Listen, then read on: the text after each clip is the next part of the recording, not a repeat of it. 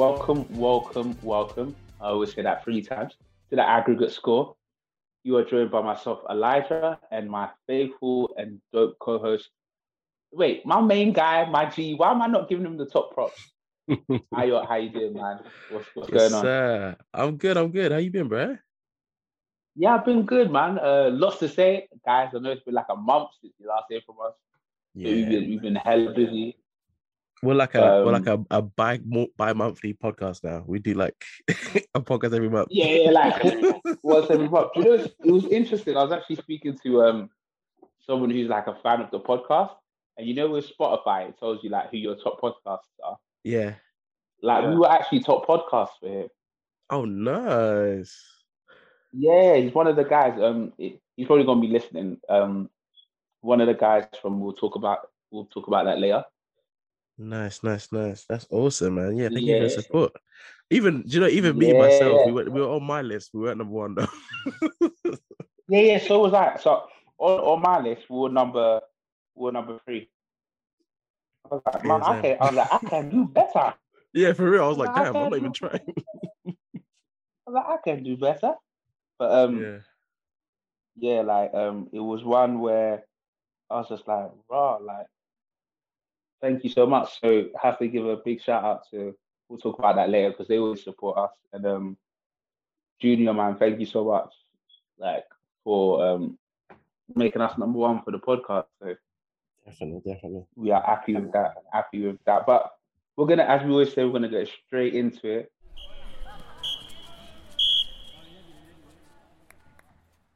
Since we last talked, it's been an interesting time in the Premier League. I'm gonna kind of do a little bit of a roundup as we get closer to Christmas. So obviously, the fixtures just gone through.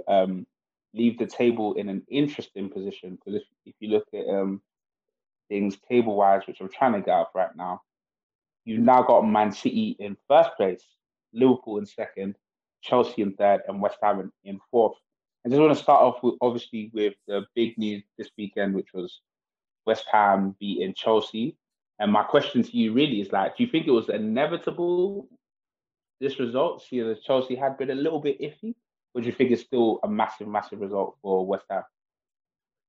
Yeah, it's definitely a bit of both. Like, I think this Chelsea team, we've seen their highs already this season. Like, they had a good run. Like, when I think just after Lukaku went down with that injury, they were just like clicking on all cylinders. Reece James was playing like one of the best right backs in the world. It was like Ben Chilwell was scoring goals for fun, and the defense looked kind of solid. And it was making sense. This whole like this system that Tuchel wants to play was really making sense.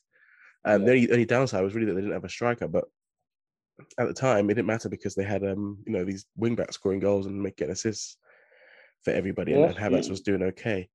But it just happened. It's been a bit like shaky for the last week or so. I think we've seen that like their performances have dipped. I wonder if it's just that maybe people have figured out Tuchel ball a little bit more. I never really give David Moyes the title of a tactician or a master tactician, but in this case he had Tuchel's number. In this case he had Tuchel's number. And they got the job done. I think this is a West Ham team that is kind of just playing. Every year we have that one team that sort of plays with their whole heart, and they grind out results. And West Ham is that team this year. So who knows how far they can go? I think it was a good win for West Ham for sure. I still think they're not even almost like at their full potential yet, because people like obviously Mikel Antonio and those kind of guys haven't really, like, obviously Antonio had a good start to the season, but he hasn't really kept scoring goals. Benrahma himself has fallen off a little bit form wise. And they've got other players that still need to pick up. But obviously they've got people like Jared Bowen that can sort of pick up the slack right now. So I think it's definitely more of a to answer the question, I think it's more of a big win for West Ham rather than like a huge loss for Chelsea. I think Chelsea will bounce back this week. I think they've got who they got this week? Is it Leeds or something? Or they got someone this week. But check out who they got. So this week they got. Oh, I was gonna say they have got. Okay, they got Leeds. So yeah, so they got Leeds this week. Open game soon. But yeah.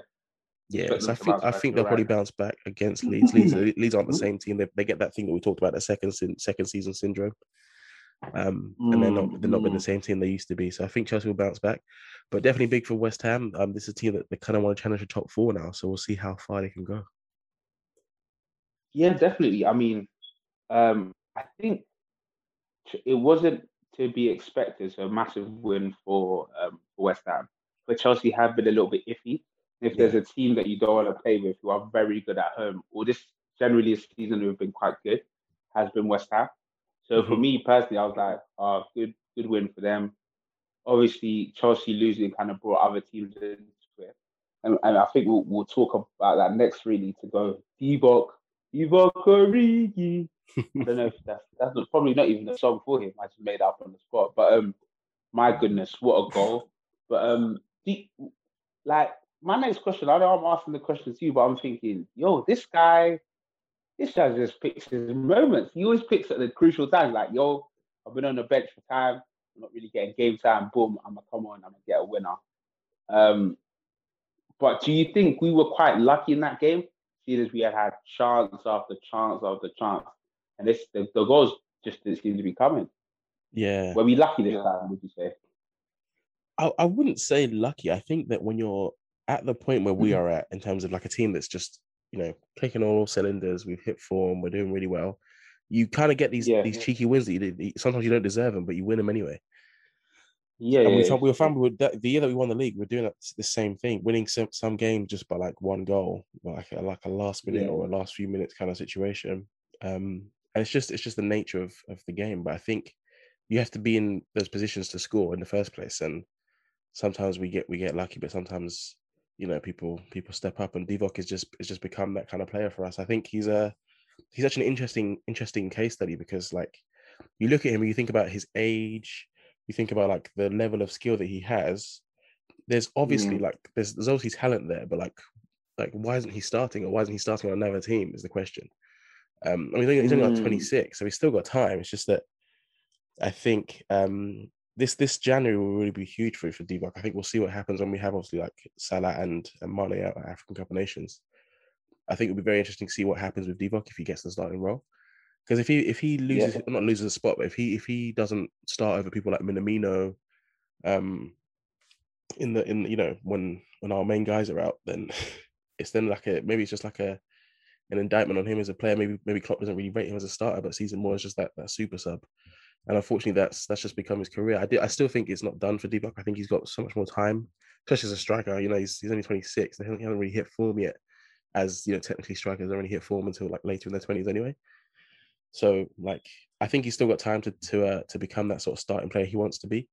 But I think it's a miracle that we still have him. To be honest with you, at this current point in his career, we still have him, and he still comes off the bench, and he seems to be not happy with his role, but I think he seems to be content with his role, at least on this team. But he's just that guy. He just makes it work. So we're lucky to have him on our team for sure. No, definitely. I think Wolves, obviously, the last three games, they managed to take clean sheets. I think they were 0-0s or no, they were. So they were getting clean sheets in a lot of games prior to this.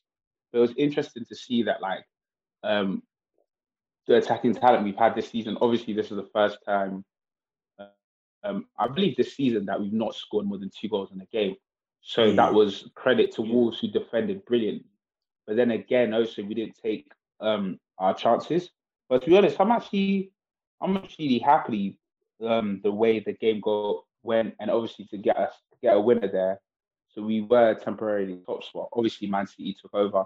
They obviously with their win over Watford, which was really good. But looking towards the table, and just where we are now, we're perfectly placed. But I mean, Origi will definitely get that audition that he wants. Yeah. It just depends on how the African nations go.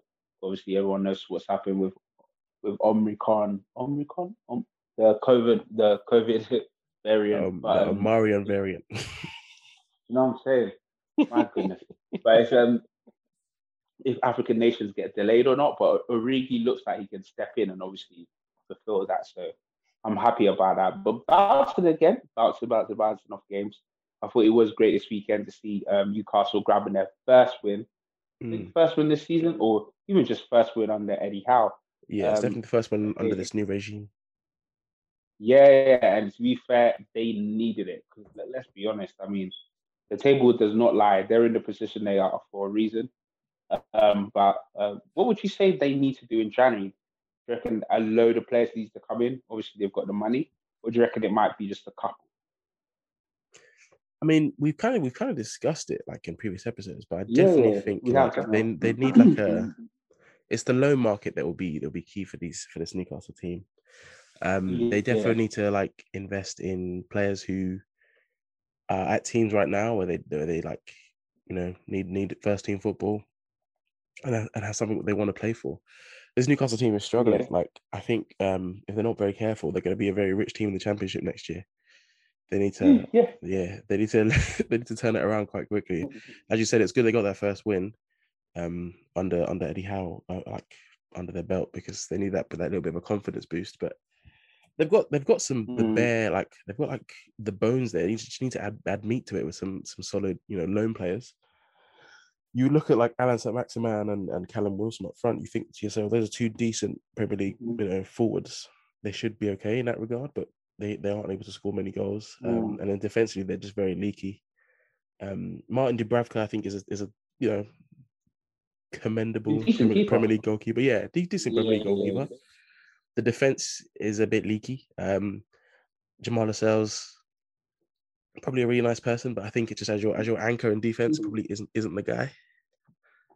So A they really might nice guy, but just like yeah, that's not it. it's just not it, bro. You're not that guy. So I think You're they not might that need to guy. like, You're not yeah, that guy. they might just need to invest. I think in the defense, the midfielder obviously is what it is. There's only so much you can really do in the low Mm, market. I think they might have to rely on people like John Joe and Matt Ritchie and those guys. But yeah, definitely yeah, defensively, if they can strengthen defensively, it really just depends on because I still really don't know what system Eddie Howe wants to play. If I'm being honest, when you watch yeah, this of Newcastle course, yeah. team, it's just like they look. It's clear that obviously they had that initial burst of when the manager came on. It was like, okay, cool. They've got a new manager. Things could turn around, but they do look a bit like they don't really have a clue right now as to what direction they're going in. And I think also Yeah, that's expected sometimes when you bring a new manager halfway through a season. But I just think yeah, Eddie Howe needs to bring in the players that fit his system. And then we'll see what this yeah. Newcastle team can be. But if they're not very careful, as I said, very rich team, Championship. For sure, man. I'm not like the next fixtures that they have. The next four fixtures are difficult, mate. They've got Leicester away, Liverpool Yeah. away, Man City at home, and Man United at home. And for me personally, That sounds let's be horrible. honest. I mean, that is for like your Christmas period. Like, that is, Yeah, I that's mean, a myth. They're not. I obviously, don't. I don't see them winning a single game. they've got Everton on the 30th, and interesting enough, we'll actually move on to Everton now. Um, that could be an interesting game come December, seeing as if they don't pick up any wins in the next four fixtures. But I mean, do you think it was like you see the game on Monday? Obviously, a couple of days ago. But I'm not gonna lie. If there's gonna be signing for the season in terms of money spent, like is it Gray, Demarai the Gray, winger yeah, for like Everton? one point something million. That's got to go down. As, oh my days! I mean, he hit an absolute banger. What a goal! But Rafa really needed that, right? I mean, they really needed that result, didn't they? Yeah, big time. Especially after they lost to us, they needed something to bounce Yeah, back because from. when I saw it go in, I mean, obviously against an Arsenal side, to be fair, who, if we even get into that a little bit of detail, like, my question to you is, that contract that Aubameyang signed maybe was about a year and a half or whatever it was, do you think it was worth it to sign him to that big money, considering considering the form he is now? I'm not saying this like crazy form, but this Arsenal team is a young team, and I feel like the older players are just not doing it, man. Yeah, they're really relying on the young guys, on the the Sakas, Emil Smith Rose, which makes sense to be Mm, honest with you, because those are the players that you kind of want to build around. But you really you kind of want the best of both worlds. You want the young players who are coming into their own and really developing into superstars, and you want the already established guys to continue to provide support for the young players and also do their job. And they're just not getting that from their big guns. They're not getting that from Aubameyang. They're not getting that from Lacazette. They're not getting it from who else is a big gun at Arsenal. I don't even know these days. I'll be honest with you. This team is chopped and changed so much. Even I know it's quite hard. Even Partey, like, oh my gosh, that was probably one of the biggest disappointments. It's unfortunate because there was so much hype when he came, and he came with such a pedigree from Atletico, but he's just not been able to quite do it on the Premier League stage. I don't know if it's the team, I don't know if it's the system, but it's just whatever it is, something isn't clicking. And I don't know. But I'm gonna give him a little bit of time. I'm gonna give him I tend not to judge players too much, especially like from the Spanish league to the English Premier League is not. It's the A's are a little bit different. Like it's not quite the same style of football. It's always a bit different. I'd give him. But when did he come? He came 2 seasons ago, right? I think it was, yeah. So I'll give him. Yeah. I might give him till next year, end of this season, start of next season, see how he gets on. If not, their money to move on. Because even some Liverpool fans wrote off Thiago already this season. I mean, like last season, they wrote him off at the end of last season. Yeah, Thiago so far this year has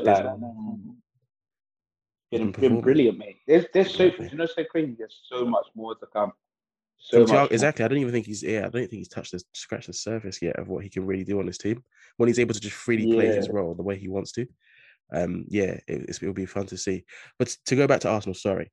I just don't think in terms of like value for money, that contract as now at the moment at this current juncture looks like they've overpaid. But it's one of them ones where you just have to chalk up and swallow this L. Like we have it in many different sports leagues around the world. Like in the basketball, for example, that John Wall contract at the start probably looked really great, but now when you look at it, a player who's not playing at all getting 40-something million a year is ridiculous. So is that madness? Yeah, you just have to sort of chop up that L and maybe move forward. I don't know if they're going to move on from Aubameyang this season. We'll see. I don't know if he still wants to be there himself. But at the moment, that contract is not good value for money. But at the time, it made complete sense. He was the star player on a decent-ish Arsenal team. But so far, he hasn't really been able to provide that lift that they need from him, which is unfortunate. Yeah. But I do think he's a quality player. He's still got good. He's still Aubameyang at the end of the day. I think he can turn it around this season, but he needs to step up for sure. Oh no, 100%. I mean, it's a sad one for an Arsenal team who they're gonna get there. Obviously, they're really banking on youth. A lot of their players have not had loads of years experience. But if you're looking at the people mainly to build around your Sakas, your Smith Rowes.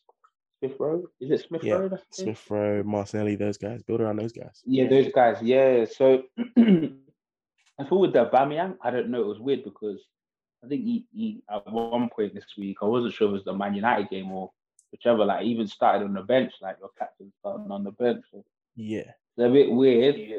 But like I feel Arsenal might move on for him. In the summer. They might see if someone can give them okayish money and move on, because of that huge contract obviously he's signed to. So it depends. Obviously, the first half of the season is nearly finished. Let's see how he finishes the second half, and then, we'll see how it goes for Arsenal anyway. But yeah, they're a team that hopefully they would like to challenge him for top 4. Mm-hmm. But we'll have to see how it goes, especially this Christmas period. It's crucial. You've got a lot of games. You don't want your main players to pick up any kind of huge injuries. Even going to talk about money, I was to switch us on to the Champions League. And I mean, the big news, no one could have seen it coming. Actually, no, people would have probably said they would, but Barcelona not qualifying for the Champions League. I think the Champions League knockout stages, this is the first time in, I think, about 20 years. Mm-hmm. That is like, if someone had told you that they were getting knocked out this week, would you have agreed? Never. Like, is it so crazy to think of, or is that just how low this Barcelona team have come because of what's happened in previous regimes and stuff? Honestly, yeah. I think they are just unfortunately reaping the unfortunate benefits of the start that they had to this season. They didn't restart the year very well, hence why their manager got sacked and they had to bring in Xavi to try and steady the ship. But they obviously weren't helped as well by like a pretty difficult group in the Champions League.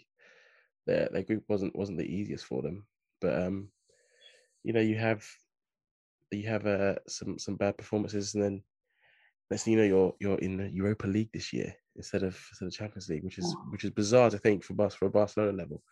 But you could think that maybe on the one hand, this is what they need as a team to sort of have a reality kick to, I guess, like revitalize themselves and come back next year ready.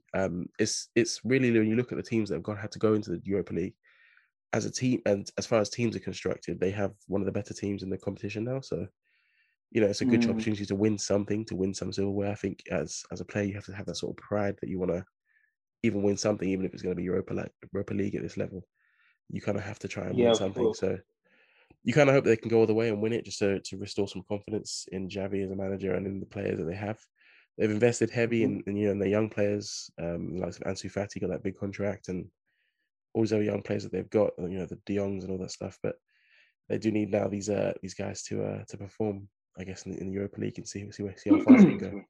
And unfortunately for them, like their mates, Real Madrid are bossing it right now in both the Champions League and in the league. So, and if we looked at Real Madrid like maybe a year or two ago, we said it wasn't the same Real Madrid team as before, but they seem to have turned things around a little bit. So the hope really is that I think the Barcelona fans will look at the Real Madrid sort of model of how they brought back Zidane and built that way as to what they can do for their team, to see if they can turn the ship around and steady a little bit and reclaim some sort of some pride again, some confidence back in this team. But yeah, if you had told me like at the start of the season that Barcelona weren't gonna make the Champions League final stages, I would have said, nah, you're lying. And even if you told me that Xavi would be the manager of Barcelona this year, I would have told you you're lying. So 100%. It's been a bit of a crazy season for them, but the hope is with the players that they have, that they can sort of turn it around. But we kind of always knew that this is the Messi effect of when you lose someone of that caliber, not just on the pitch but off the pitch, and everything that he provides to the city of Catalonia and all the players in general. Like you kind of just have a feeling that it was always going to be a knock-on effect, and even like losing Aguero and all that stuff, like it's just an unfortunate situation for them. So this team is in a rebuild mode, kind of like it's like a mid rebuild, like a half rebuild, because they've got some pieces. They just need some other things to add to those pieces. And the manager, we'll still see if Xavi is the guy full time for them as well. So it's going to be very interesting. But yourself, like, how do you feel about this Barcelona situation? Could you have predicted this happening for them? I think yes, because do you know why? Because this Bayern Munich team is very, very strong, man. They're solid, Definitely, man. They are a good side. And so with a Barcelona side that's only Xavi's only had a handful of games. So I know you probably can't implement the style and sort of his ethos or his plan for the team. He's got to use what he has there. Every manager needs a couple of transfer windows. And obviously they're already up against the wall. They've lost Messi. He's their star guy. The squad is still quite young, but still like highly talented. And against the Bayern Munich team, who's been doing this for years and years now. Yeah, I wouldn't say I knew it was going to happen. I thought Barcelona might get what they needed to qualify. But it just goes to show that like things can just change very quickly, and Xavi won't get that long. He needs to close that gap in La Liga. Plus, they'll definitely qualify for Champions League next season, 100%. But it's like, okay, we're a club who we're not in the best conditions financially because of what's happened before. We have to be smart. We've either got to sell a couple of players to generate this money and see what we can kind of do. And I think that's what they'll have to do, because they're constrained now. I mean, an interesting story from that Messi fallout is that they were even going to ask him to try and play for free. Yeah. Which apparently La Liga weren't going to allow. So I don't get it, because they bought Dani Alves back and they're paying him like $1,000 a week. Why not just ask Messi to sign something way, way, way cheaper? I don't get it. But hey, I think the reason why Messi didn't sign it because of what happened last time before. He wanted to leave. They came with some technicalities. So I was like, right, okay, cool. I love you guys, but I don't really like what's going on behind the scenes. But yeah, man, it's a shame. But was it unavoidable? Nah, because of what had happened. This whole season had started so bad. Koeman obviously wasn't the guy, but they're still stringing him along, basically using him like a shield. The manager did it. But then after a while, you got to look at got to look at what happened before. They're not in this position because of Koeman. They're in this position because of what other managers did and how they spent before. Their spending has been trash. It's been like, and the players that you spent all the money on, they're not performing. Dembele, injured every day of the week. He Injured wakes up every and there's a little single mini day. injury. And Yeah. that's what Coutinho. Well, let's not even get into that anyway. But nah, man, I reckon it's sad to see a team like that fall so highly, but it just goes to show you've got to be on your game.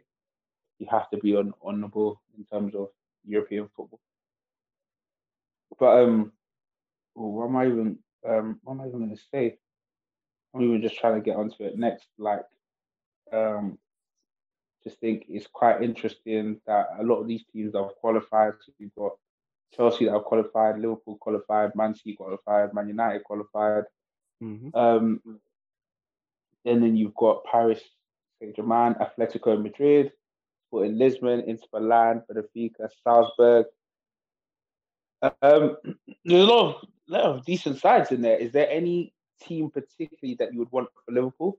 Because apparently we could face either PSG, Inter Milan, Sporting Lisbon, Benfica, Villarreal, or Atalanta, or Salzburg. Yeah. Red Bull Salzburg.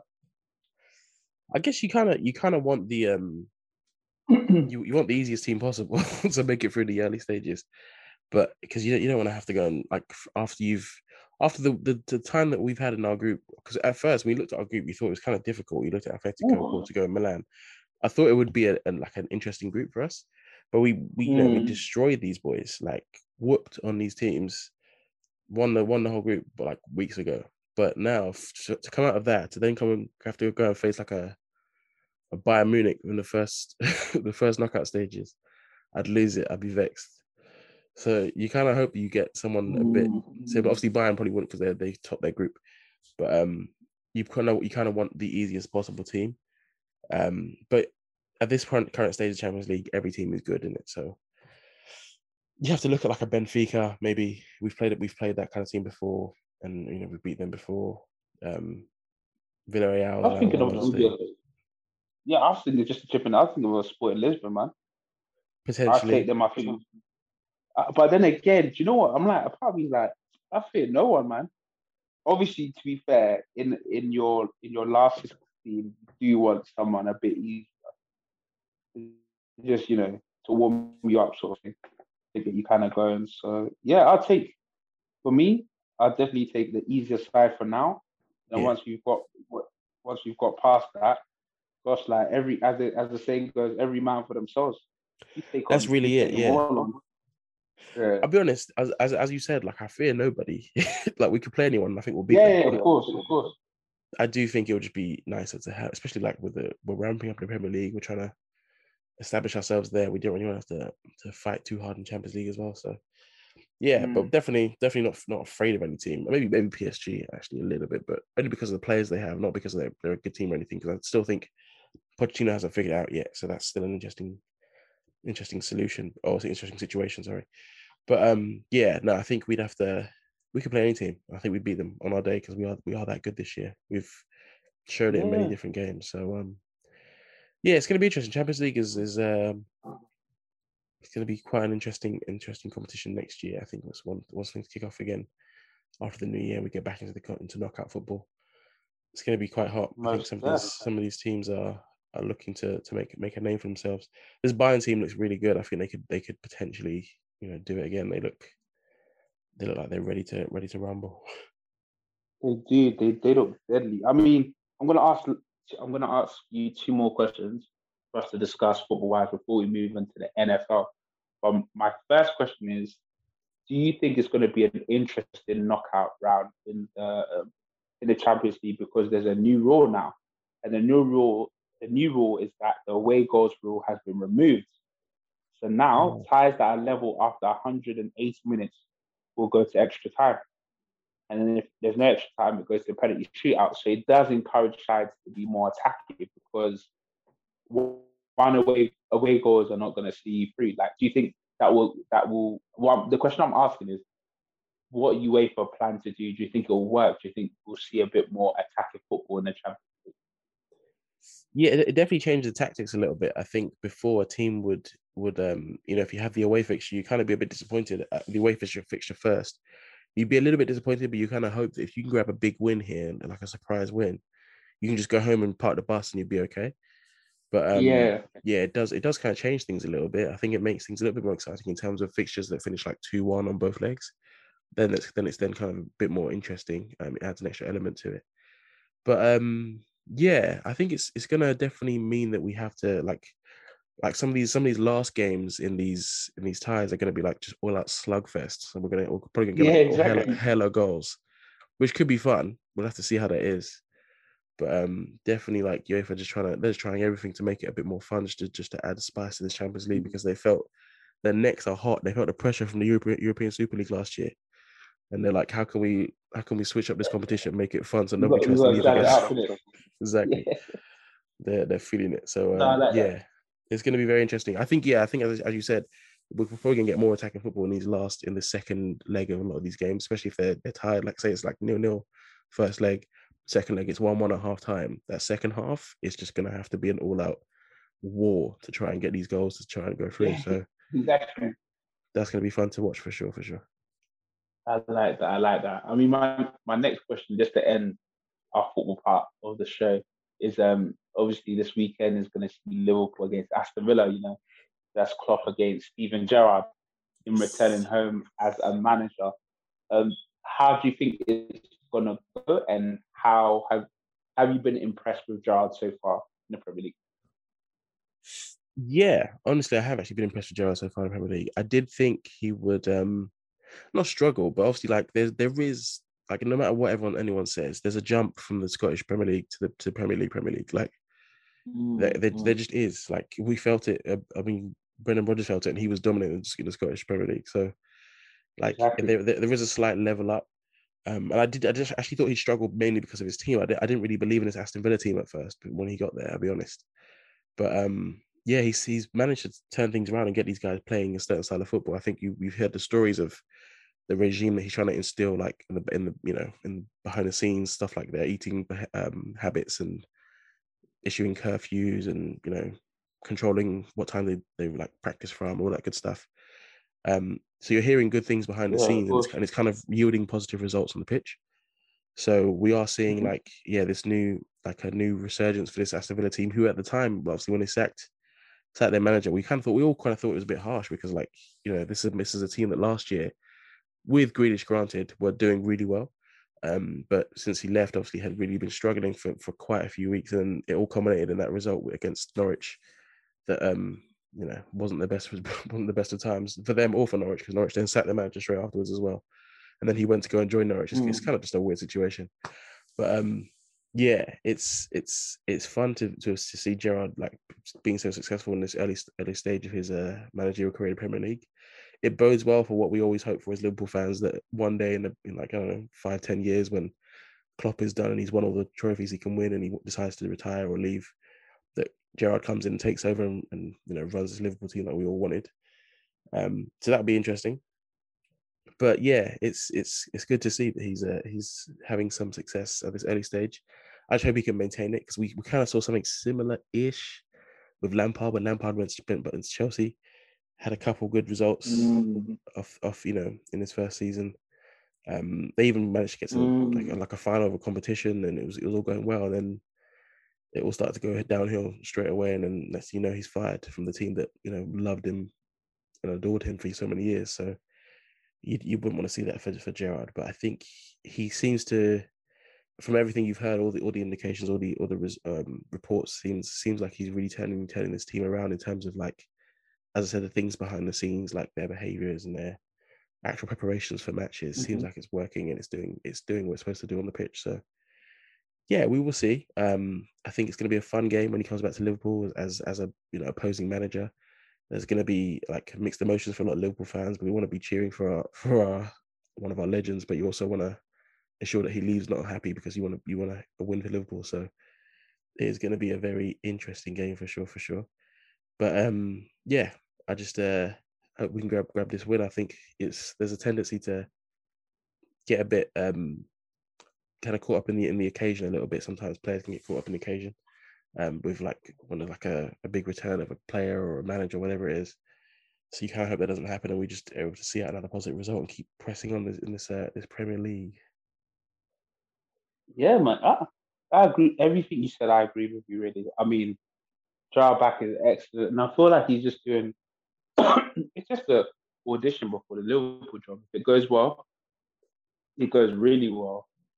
I don't know. I just see it like it's a good side, like good talented players in the Aston Villa side. And obviously, the sky's the limit. I feel, but obviously, sky's the limit. Not this weekend though. But yeah, like I'm happy for him. Like it's going well. Obviously, there's more games to go. It'll be interesting how his squad does do over the Christmas period.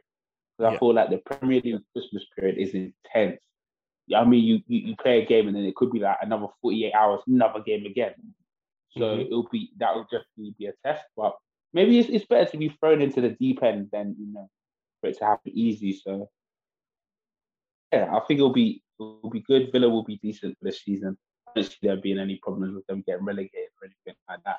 Obviously, I think it was very harsh from their last. Yeah, it was very harsh from their last manager, Dean Smith. But he's gone to Norwich now, and actually, like, even if they get relegated, I don't think he gets sacked. I think they'll still keep him on. To be fair, because he's a proven Championship manager, so they'd have to like hang on to him if they did get relegated. And also, I think they kind of knew going in that like this is a sinking ship. So regardless of if you could do anything for this team, like kudos. Yeah, exactly. But I just feel like they've got some like high potential, like very young players who, like, if given the time, can develop and get much better. Obviously, in football, you don't get a lot of time. When you get relegated, sometimes a lot of your players just get picked off. Do you know what I'm saying? So it'll be interesting. Like I said, it'll be interesting to see. Obviously, if we look at the final table before we move on, Norwich. In fact, I mean the places is not that hard. You've got Norwich on 10, Newcastle 10, Burnley on 10, they're 18, and then 17th Watford, they got 13 points. So yeah, I mean you put together a good run of form, pick up a points here or there, you can find yourself out because between 18th and 14th place, just 6 points. Yeah. That is a huge thing, like come the end of the season. But it's still possible if you can still pick up the points here or there. So it's going to be an interesting season. Let's just put it that way. But anyway, we're moving on to some American football. Run! Stay on! Guys, we know if you've been NFL fans, you're probably thinking, "Wow, when are they going to get us up?" Don't worry, we got you for today. Straight off, I'm not even going to mess about. We're gonna find like a button that we can do to like clap and applause. But hold tight to all you Detroit Lion fans out there. Give yourselves a clap. Your team was trash. And that's my favorite word in this pod when I'm talking about really rubbish sides.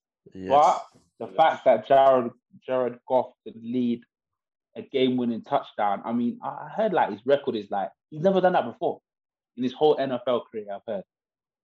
But the fact that he could get it done and that the Lions could beat the Vikings, this is the same Vikings that beat the Packers. This is a weird Vikings side. But anyway, my question to you, Ayo, is what are you saying about the Lions victory? Like, and what does it mean for the Vikings? Because the Vikings are very up and down. Yeah. This this Lions team they start off the season like they were always the bridesmaid, never the bride. Every game, it's like they neck and neck the whole game. They were playing kind of well, not great, because Jared Goff isn't the best quarterback. He's okay, he's serviceable. But then end of the game, they undoubtedly lose every single week. And this continued for about 10 weeks, which is ridiculous, but it's the way that the Detroit Lions have been playing. And then eventually they grab a win. So that their record is just so bizarre. It's like 1-10-1, because they even drew a game, which is still bizarre to me as well. But I just think we kind of all knew, but when it got to like week 6, they hadn't won a game yet. We're still thinking to ourselves, okay, cool. This is definitely a team that's going for the first overall draft pick next year. Yeah, you know what I'm saying? They're trying to secure that. They're trying to secure this first overall draft pick. because at the moment there's no chance of them getting a winning record, like, obviously. So I think it's good for them for morale. It's good for Jared Goff. I think he's a quarterback that needed it because he just doesn't. He's obviously widely regarded as an okay quarterback, but people struggle to see him as like a game changing quarterback. He's just a kind of quarterback you win with, not because of. So even if you win games, it's not because of him. It's just because he happened to have a decent game, but the rest of your players performed as well, and it worked. Their run game kind of showed up for them a little bit, and they drafted okay. I guess they got a decent wide receiver in St. Brown. So like, yeah, it's a team that like is on the the rebuild mode for real. Like defensively, especially, they need to really go back to the drawing board and fix this team from the ground up. But great for them, great to win a game. The Vikings just continue to perplex us as fans of this sport because like they're a team that really should have won a lot more games. They've got some really talented players, especially offensively. Like you look at Justin Jefferson is just like he's looking like a baby Randy Moss at times. Like, yeah. Oh my days, he's playing, man. He's playing so well. Adam Thielen's really is still performing at high level, even though he's so old.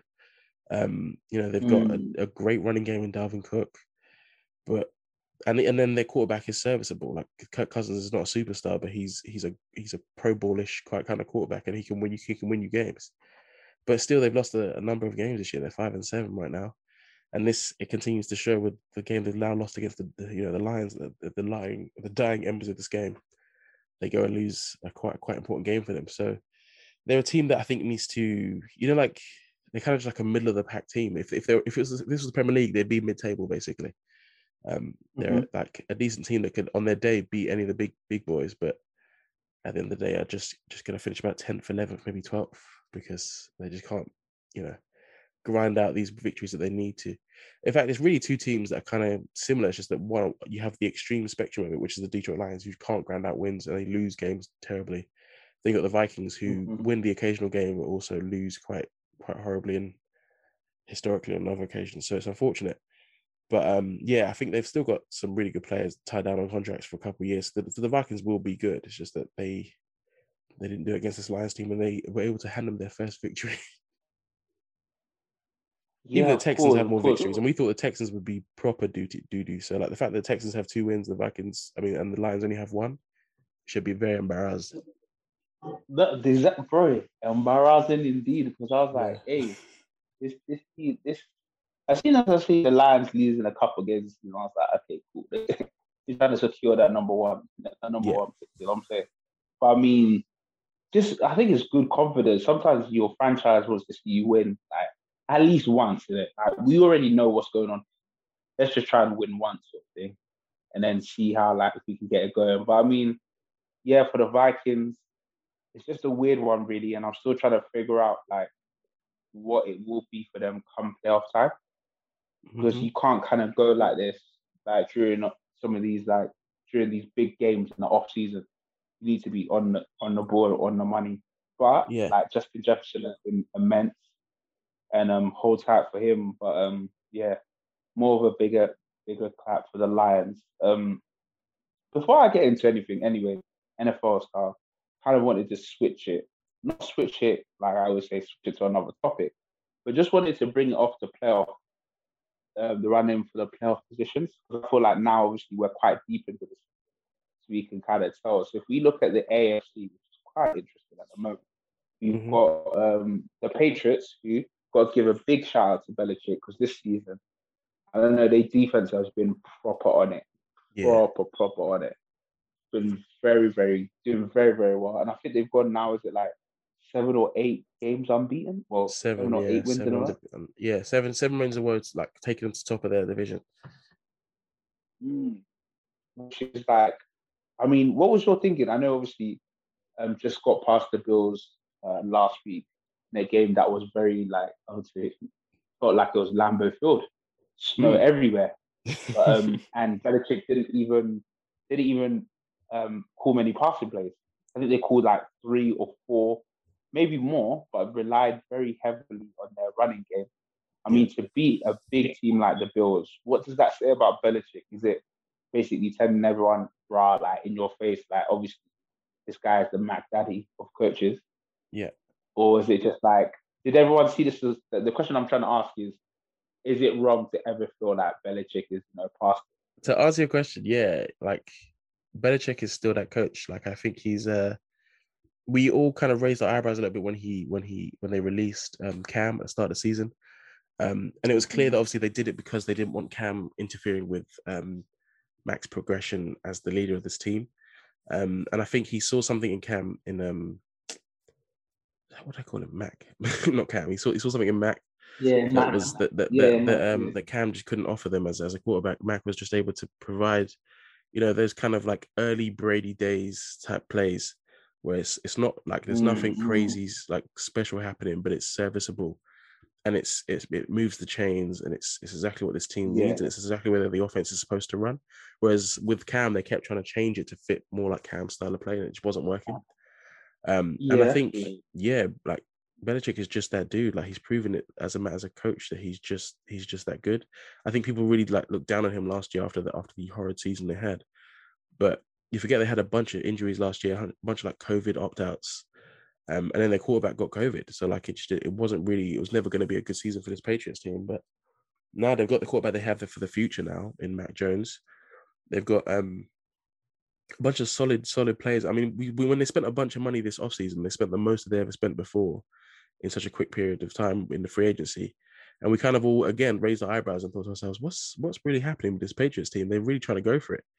But little did we know that they'd go on a run of 7 games, as you said, and now be top of their division, especially a division that had the Bills in it, who everyone thought after last season where Josh Allen was playing at like an MVP level, Stephon Diggs was playing at that kind of that huge level, and they haven't been able to grind out the results that they were able to do last year. But on the flip side, the Patriots are doing what they're supposed to do to win, especially this game, as you mentioned. They only passed for 3 attempts, which is the lowest by a team since 1974.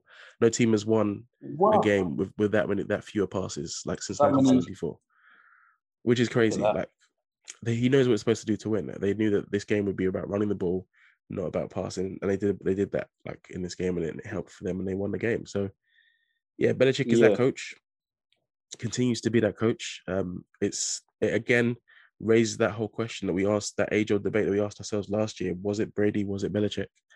And we're kind of seeing that through Brady's progression in Tampa Bay, and with Belichick's now good season that he's having so far with these young guys, that maybe we just truly, as we always just expected, maybe just a bit of both. Maybe they're both just that good. Maybe they just it was just the most ideal situation. It was the best quarterback with the best coach, and it just worked because that's just the way it is. So I'm glad as a fan of Belichick and what he's been able to achieve as a manager and as a coach. I'm a fan of what's happening for this Patriots team because it shows that obviously like it's validating him a bit more. Because people thought he was getting old, that maybe he should think about retiring, but nah, he's still that guy for sure. He's still that guy. He's still that guy. But for you, what do you reckon about these Bills? Like, should the Bills be worried about their division now? Like, obviously the Patriots are leading their division. It was a big divisional game. In football, we call it a 2-pointer or like a 6-pointer, sorry. In Premier League, because it was against basically like the team that's just behind them or just in front of them. So it was a huge result for the Patriots. But what do you reckon for the Bills? Should they be worried? I think they should be a little bit. I mean, in terms of the game, sometimes weather does make it quite tricky. So you're like, oh, how do you go about things? And I feel like Josh Allen's throws weren't the best in that game. Yeah. And also the run game wasn't going on. I mean, the fact that the Patriots only allowed 222 yards. This is a Bills team last season that was very, I wouldn't say problematic, but just very, very dominant. Like they're very, very sharp on the offense. And I feel it is a little bit of an issue because we all expected the Bills to probably even just run right to take the division quite easily. I thought it would be quite straightforward to be honest. But now if we look at it, they're 7th. But it's quite tight in their division. So if you look at it now, you've got obviously the Patriots who are 9-4.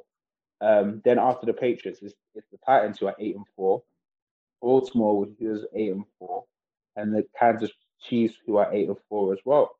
Yeah. And then you've got the Chargers who are 7-5, the Bengals who are 7-5, and then you've got the Bills. So for me personally, I'm just like, it's got to be a bit tough. Yeah. Hopefully, they can kind of like drag them around and be higher up in the season. But I mean, it's always a tricky one, really. I would be a little bit worried, yes. If I was a Bills fan, I'd be a little bit worried. But it's still, I feel like there's still games in the season to turn things around. So it's not all hope. The what I'm trying to say is not all hope isn't lost. Yeah. They can still turn it around. Yeah. 100%. Yeah, they've still got one of the best quarterbacks in the league in Josh Allen and one of the best wide receivers in the league in Stephon Diggs.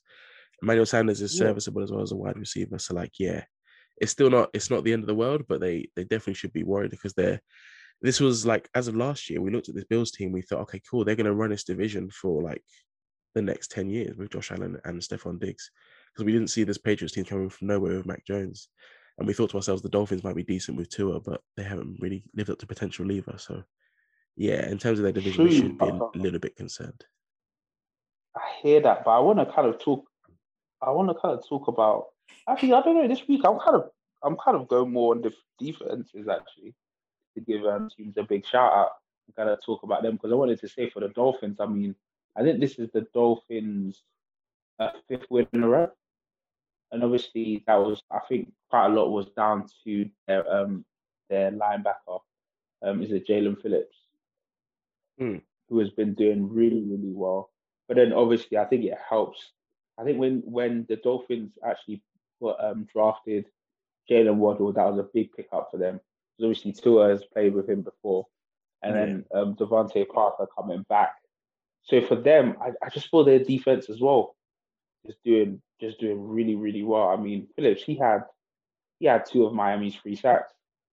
And I feel like they got out the quarterback for the Giants quite well. But I'm just kind of giving shout outs to teams' defense this week. So also wanted to give another shout out to the Steelers. Because mate, I mean for them to beat the Ravens, I did not see that coming at all. Mm-hmm. At all. But I need to say is like, I mean we've said this, we've asked this question before, but I'm gonna ask it again. Like, obviously it's crazy because the Steelers had 7 sacks on Lamar Jack. I mean, I don't know what's happening with his offensive line, but anyway, we'll say that for another day. But is Big Ben like, has he still got a couple more years? Or is it one and done? Is this the last dance? Is it not even last dance? Is it just the last dance, like last audition? That's something else. I feel like, what do you reckon anyway? Do you reckon like they're gonna move on from Ben next season? Yeah, Big Ben's last dance was last year. Like he definitely shouldn't have played this year. I think there are times when you're watching Big Ben play, and he just looks so slow and so old, and he's also not able to make the same throws he could make before, and it's expected. I mean, he's playing for so many years at a high level. Eventually, your body's going to catch up with you, and this team just isn't the same team it used to be. Like this Steelers defense used to be like the kind of, as you obviously were praising the defense this week, but in terms of the season as a whole, they haven't been the same sort of demonstrative, Steelers defense that we're used to seeing. That this is a defense that was once feared around the league every single year, and it just hasn't really been the same. They've still got some guys. Obviously, they got TJ Watt, and he's a defensive player of the year potential candidate, but it's just like they're not the same scary defense they once used to be. And then offensively, despite their weapons, they've got so many weapons like Claypool, Deontay Johnson. They've got Juju Smith-Schuster when he was fit. Obviously, he's injured right now, but they drafted Najee Harris, and he's just been amazing at the running back position. But they just haven't been able to click it because they don't have the quarterback yet. And you even look at their backups. You look at Dwayne Haskins. You look at I think who's the other backup? Is it Rudolph or someone? I forgot who they brought in to back up for Big Ben as well. They're just not they're not like the options that you really want as your backup quarterbacks or as your quarterback going forward anyway. So they're definitely to reinvest in the quarterback position and in the draft. I think they're gonna be one of the teams that look to either move up in the draft or draft a quarterback quite high in the first round because it's just the place that they're currently in. Obviously, this current next crop of quarterbacks isn't looking to be the most like talented as like this year. Obviously, was the Trevor Lawrence year, it was the Justin Fields year.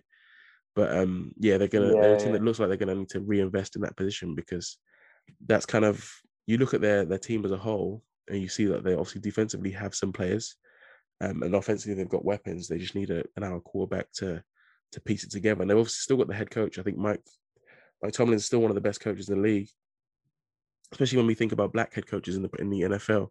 To think that the things he's been able to achieve over the years, like, it's definitely commendable. And he's still one of the top coaches. So we still definitely haven't lost faith in him as a coach, but definitely lost faith in Big Ben, man. Big Ben is not looking like Big Ben. He's looking like he's looking like that. He's looking ordinary Ben. Yeah, very ordinary Ben, not Big Ben anymore. Small Ben. Because he's just not been able to do it. He's just not been the same kind of player. And it's just, we knew it was going to happen. And everyone kind of had a feeling going into this season when he decided to sign that extension. He did rework his contract to help the team out, but we kind of felt that, yeah, this is kind of like the last hurrah, the last dance for Big Ben. Hurrah, that's it. But I did think last year was his last dance, and I think he should have maybe not come back this year, but he decided to come back, and it's not been, the same. This team is used to finishing at 500 at least, so they're used to at least having a winning season every year. It will be challenging to see if they can do that this year, especially, as I said, they've lost Juju Smith-Schuster, and Big Ben is not playing at the same level he used to be, and the defense hasn't been at the same level. So can they still be a plus 500 team? We will see. But I do like some of their pieces. I said I really like Najee Harris. I think he's such a really good running back to build for in the future. He's going to eventually at some point be one of those guys that, the same way we have Jonathan Taylor currently running it this year with yardage, I could see Najee in that kind of role if he's able to really blossom in this team, because he's just that good of a player. So we shall see. But to answer your question, Big Ben done out here. Like, he's old, man. He needs to pack it in. Unfortunately, it's just the way that the game is developed. He's not mobile at all. Like, at all. Like, he lacks basic mobility. Even Brady at his old age, Brady will still shift a little bit and move to, if he has to move the chains to get to for a first down. But I can't rely on Big Ben to run for a first down. He looks terrible running right now, and it's not. And I still think he's a bit injured as well. I don't think he's fully fit either. So it's just not a good look for our boy Big Ben, unfortunately. Nah, I hear that. It's like you stole my notes, man, because my next question was like, now that, obviously Sir Henry has been injured and is out for the season, is Jonathan Taylor that new guy? Because obviously over the weekend he rushed for 143 yards, 2 touchdowns, and now, interesting stat is he scored at least 1 touchdown in 10 straight games, which is the 5th longest streak in the NFL since 1950. Like, what are we saying about this Taylor guy? Because he is dynamic. Yeah, I mean, we definitely picked Indiana as like, not Indiana, but Indianapolis, sorry, as a dark horse team. But my reasoning for picking them initially was actually Carson, not because of Jonathan Taylor. Now we're looking at the season, Carson has just been average as a quarterback, but Jonathan Taylor has really been picking up for them and grinding out results for them with their running game. Yeah. That last result, to beat the Texans 31-0, is just embarrassing for the Texans. Like, not to score a single point. Obviously, they lose. Tyrod Taylor went down with an injury, but to not score a single point in a whole game of football is really just a shocking thing. Like, how does that even happen at this level? But you get it. I mean, this Colts defense is kind of decent. Darius Leonard and other guys like that can really perform. And as we've mentioned, like, the new guy at running back is kind of Jonathan Taylor. I think you look at the way he's able to run. You saw flashes last year, near the end of last season, when he was obviously after his rookie year, that he had, like, you can see that this guy has the potential to be a serious like bell cow, running back. But now we're seeing it really come to fruition. And they know what's working for them, and they're utilizing that in their run game, and they're utilizing that in their schemes for different matches, and it's helping them to win games. So, playoff wise, we'll see how it fares for this team. Obviously, we've unfortunately had to deal without Sir Henry for quite some weeks, but the hope is that he's back in time for the playoffs. So we'll see if that's a thing. They're hoping that he can make it back, but they're just obviously still not. They're not. I think with a player of that quality, you don't want to rush him back from an injury, even if especially if it's a season that you can't win. But they're currently top of their division, the Titans. So if they're still top by the time he's back, there's no reason why they don't feel like they can go the whole way again. But yeah, this Colts team could be a decent wild card team if Jonathan Taylor keeps playing the way he's playing. Like, he's definitely a serious running back. I think if we especially look at like fantasy football next year, obviously this year the first overall draft pick in most drafts was Christian McCaffrey, obviously because he's just that guy. But every season he's been injured for the last 2 years. You're looking like next year, it's probably going to be like either Sir Henry or Jonathan Taylor because they're just that good. Oh, 100%. Yeah, definitely. I mean, even just going into the playoff picture at the moment, if we go to the AFC, we would have the Patriots will be number one, so they'll get the first round bye. It'll be the Titans, number two. Titans number 2 against Buffalo 7. The Ravens against the Bengals, and then you've got the Chiefs.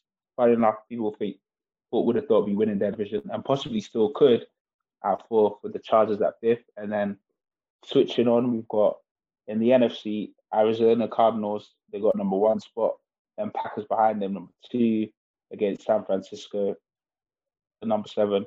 You've got the Bucks, number 3 against Washington, number 6. And then the Cowboys, number 4 against against the Rams. Now, out of those two, obviously those two divisions, right now, what would you say would be your favorite match going into the playoffs? If the playoffs were to happen tomorrow, pick one game out of the two divisions. So you can pick one game from each division, which would be the game that you would like to see the most. I would have to say it would, for me, it'd be, I think the Rams are like just such an interesting concept, obviously because they've just brought in Odell Beckham Jr. and they've got all this talent. The Rams are an interesting proposition because you kind of think the playoffs is one of those things you just want to be in it. You have to be in it to try to win it, basically. In it to win it. Yeah. You have to be in it to win it. And I think if the Rams are able to make the playoffs, I think they could be a sneaky like wildcard team that could go the whole way. I do think it could be. Yeah, it could be the Rams game for me. If they're able to make it, that could be really interesting. Yeah. Whatever team the Cowboys have to play as well might come up against a really good team. This Cowboys team could turn it around. Defensively, they've obviously got some guys.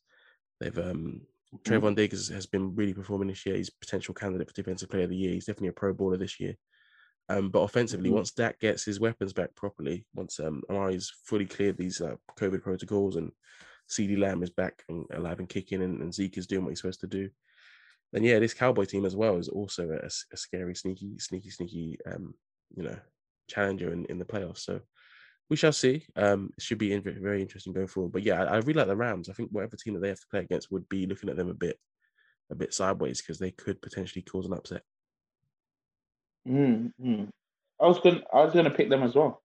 Oh, really? I was gonna pick them as well. I think the Rams against the Cowboys would be an interesting fixture, to be honest. I think because the Rams have got a lot of good pieces now, just all across the board.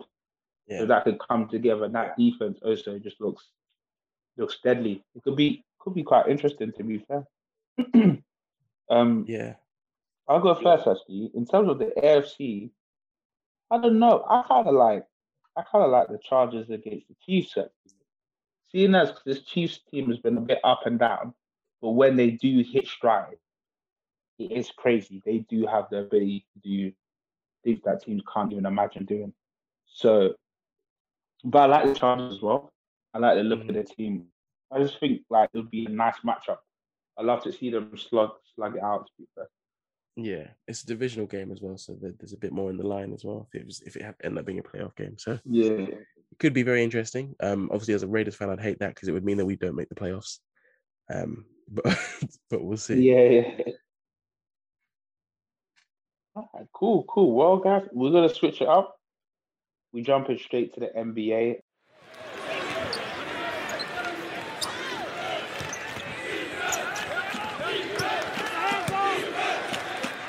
I think the last time, obviously, it's been quite a while since we were chatting with you guys, and a lot has happened. I think last time we spoke, we did say about how I think we talked about Golden State, about how dynamic they've been, and again, they're still doing the same thing. They've been superb. I mean, I think when when the second Splash brother returns, it's not like they desperately need him in.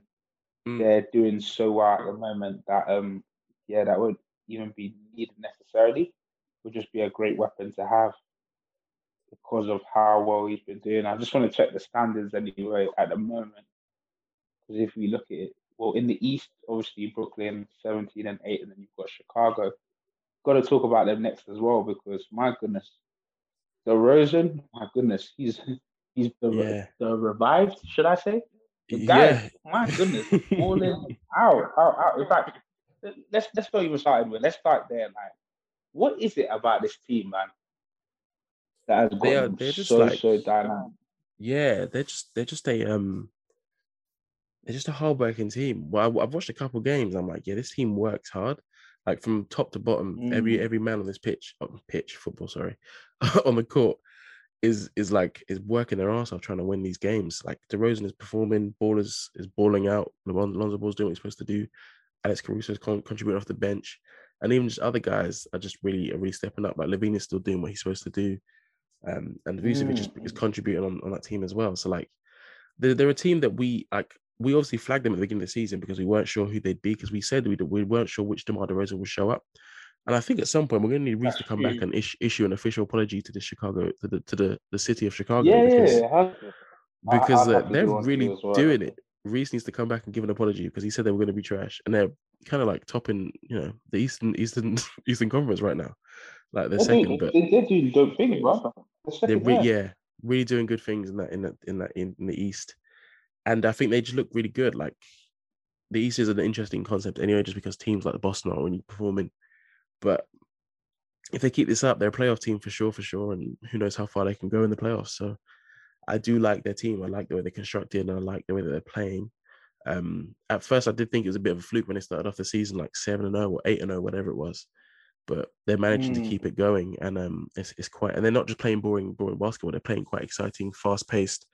That's expected when you have Lonzo Ball at the point. I mean, he's just a savant at the point guard position. He's able to find players in open positions, and he's really like a quarterback out there sometimes. So it's expected, but yeah, exciting to see for Chicago. And I think as a city that has been starving for a basketball team that's even just somewhat relevant for so long, ever since obviously Jordan left, they haven't been the same.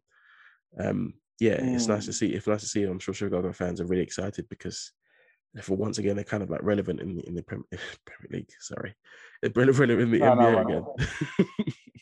Oh no, I hear that still. I mean, obviously, they had a big win last weekend. They did beat the Nets 111, 107. I like the makeup of this team. I think we did do them discredit at the beginning of the season. I think that DeRozan and Zach LaVine combo has been phenomenal, man. Yeah, been hitting it up, and so now I'm more intrigued because obviously we're only maybe a quarter of the way through the season. I want to see how this will look in playoffs times. Like, how would it go? What will occur? Because if you look at the standings, like Brooklyn at number 1, yeah, we expected it. Chicago at number 2, no, we didn't. Milwaukee at 3, Miami at 4, Washington at 5. Well, if we can give them a clap, they deserve a clap themselves because been decent, and I thought it would be quite tragic for them. Philadelphia 36 is number 6, but then Cleveland at number 7. Definitely shocked me because I didn't see that happening at all. But that young side is performing very well. And I like what they're doing over there. Jumping off a little bit, I kind of want to touch on. I'm always talking about our Golden side, but we might come back to Cleveland. I'll see. But I mean, the fact that they've only lost 4 games this season is interesting enough. Bro. I mean, we're gonna say it like contenders, yes or no? I mean, it's a big yes, isn't it, from all of us, right? Oh yeah, 100%. We said we'll see what happens. I think everyone's thought process, everyone in terms of pundits, people that watch the sport, whatever. I think we all thought that once James, once Clay comes back, okay, we'll see what his team can be, because we all saw last year that Steph Curry's back was hurting trying to carry this team, but they've had players step up in a big way. The likes of Jordan Poole have really come through for this team. and I think now they're a legitimate playoff contender.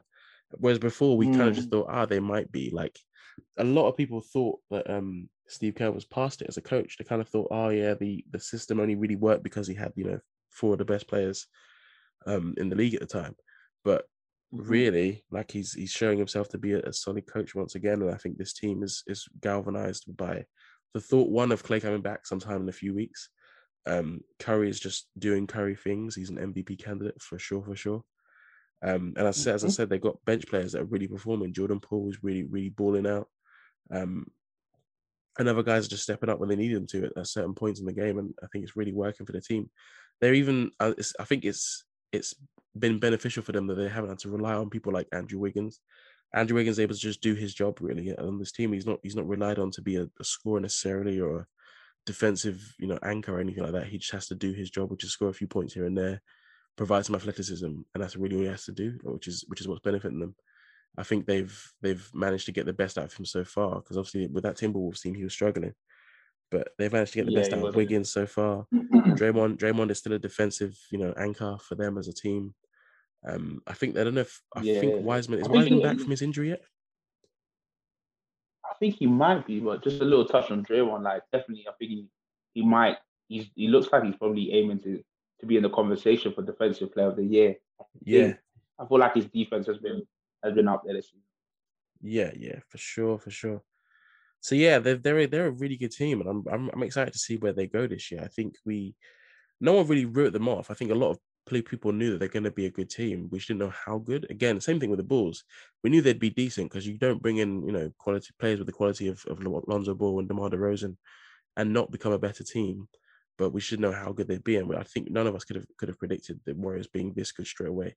But then again, maybe none of us could have also predicted the West being the way it is. I think it's just a different conference this year. We've still got obviously Utah still doing their thing, and Phoenix is still able to perform. But yeah, like who would have thought Memphis would be 14-11 right now? Like no one would have said that. If you told me that Memphis would be where they are, and the Lakers and Clippers would be struggling for 5 and 6 in the division, like no one could have predicted that. So it's just the way the cookie has crumbled, unfortunately. But yeah, Golden State for sure contenders for the title this year, big time.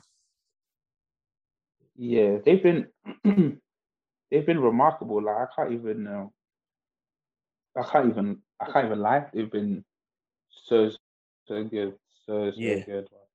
But I'm gonna switch up and not discuss about our teams, but obviously been interested at the moment because I think the Clippers are 5th in the standings, and the Lakers are 6th. I mean, I'll discuss in terms of a Clippers point of view for the season. Like our defense has been very. I like to call it gritty. It's been good. I like it. I like what I've seen from the defense. In terms of the offense, I mean, we're still asking Paul George to score a lot. I mean, he's scored 24.6% of our total points. And we're really in the mix because of him, to be honest.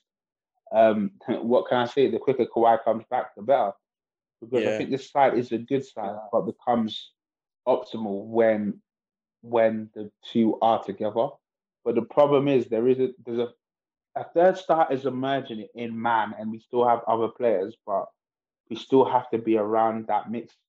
But Paul George, I think they're still implementing that thing of he'll play games, they'll rest him here and there, but they still need to have him on the field, on the floor for a majority, because without him, probably won't be able to get a top 6 seed in the West. But do you know what? I kind of knew this was going to happen. I had to be realistic. I did say my prediction was for us to just edge it into the playoffs. And I think Paul George has been brilliant. I can't complain at him. So, yeah, man, I'm happy for what it is at the moment.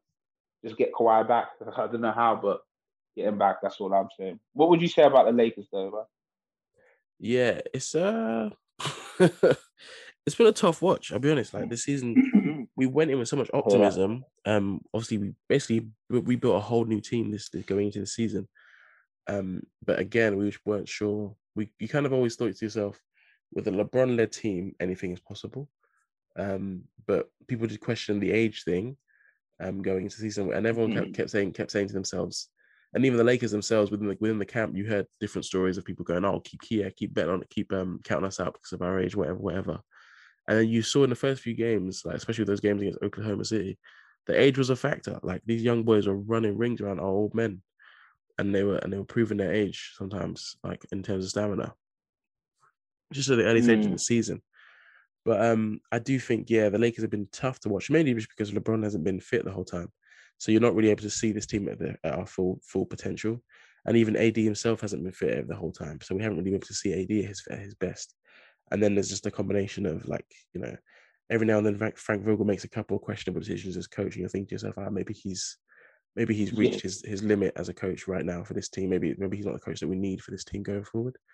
But he's still a very good coach, and he's able to win a championship a couple of years ago. So we still need to look at that. But I think this team now needs to hopefully just get everybody back fit, and then see how far we can go, if we can even do anything. We've been fortunate that we haven't lost so many games that we are out of the playoff run, but we also haven't won enough games that we're safe. Like we're definitely not safe. If things continue the way that they've been going, Lakers could be in a playoff play-in game kind of situation again, like we were last year, which is unfortunate. So we'll have to just really see how the season goes for LeBron in terms of fitness. I think he's due back this week, I believe. So he should be back and playing regular minutes. So we'll see how that goes. But we keep, this man is 36, 37, whatever it is. He's old or older, but he's still LeBron James. So he'll get it done for us. But yeah, I do need some other players to step up. I like what I'm seeing from Malik Monk. I think he's providing some serviceable minutes. Avery Bradley hasn't really performed the way I thought he would do coming back to this team. You've got Taylor Horton Tucker. I think he needs to get more. He came back from that injury, but I think he needs to get more minutes. Just so we can see what this young person can be, because he is one of our pieces for the future. Really, once LeBron is done being LeBron, we need to look to guys like AD and Taylor Horton Tucker to kind of perform. We kind of thought that he'd make that step up and be like the Kuzma role essentially. So we need someone to fill that void right now. But yeah, the role players really need to keep doing what role players do and providing serviceable minutes. So that's the only way we can see what this Lakers team can be. So let's just for me as a Lakers fan, I'm just sort of waiting patiently to get LeBron back fully fit, see where we are as a team, and then assess this season. But right now, it's been very disappointing.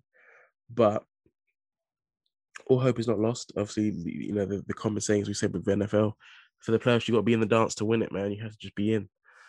We thought that last year it wasn't really the same, but this year I'm a bit more confident in my boys. So yeah, hopefully turn this thing around and get some more wins. But let's see how it goes. I think LeBron is aging, and it's clear from the fact that he's missed so many games. He doesn't really normally miss games like this at the start of the season, especially. So it's been tough to watch. Yeah, no, I hear that. I mean, yeah, one thing I'll say before we just kind of close up is that, man, there's always reasons for optimism. Like as long as LeBron is back fit, obviously I think that helps you guys massively going forward. But yeah, it seems like some of the moves that happen in the off season don't seem to be clicking. But it's still like trade moves can be made, but it's like, look, we're only a quarter of the way, if that, into the season. So there's still loads more games to be played. So it's all about just trying to get it done, and then look at it more closer to the trade deadline. And so, like, obviously, try to see what couple moves that you can do to kind of help you guys out. Don't know if the Clippers will do anything. I mean, we've given a lot of our picks anyway, so we'll have to see what we can do there. But even with that, though, I do like some of the players you did draft, especially like in the late rounds this year's draft. I like BJ Boston. I think he's a really solid service. Could be a really good player at some point. And I do think, as you said, Terrence Mann is really emerging as that third guy on this team. We'll see how far he can go. A lot of people don't really. I've heard a couple of pundits say that they don't think Terrence Mann has the potential really to be that third guy. But I think he looks really good, and he looks comfortable already as in that kind of role at this early stage of his career. So we'll see what happens with Terrence Mann. I think he looks quite good. Definitely, 100%. Well, guys, thank you so much for listening to the aggregate score this week. Apologies, we are not a monthly pod. We are your pod that looks to meet your needs, but we do have an interesting development. We're gonna try and do little 15-minute segments support you during this Christmas period, because we all know it gets busy. But thanks for listening. Again, if you're not following us, do follow us on Instagram, where we are I always I think forget about it's our name. aggregate underscore score. Aggregate underscore score, which is beautiful. And then also follow us on Spotify podcast, Apple Podcasts, and our Twitter. What's our Twitter as well? I know Twitter's the our same Twitter is, name, aggregate underscore score. We haven't really been active on there like I thought we were gonna be, but we're gonna pick things up. 2022 is a big year. We're gonna get some stuff on there, but so far we are. Yeah. But do follow us on there. We're gonna be on there. We're gonna be live tweeting games and getting involved in all the Twitter controversies and banter, and it's gonna be great. It's gonna be fun. Yeah, indeed. All right, guys, take care, and look forward to you guys joining on to the podcast soon.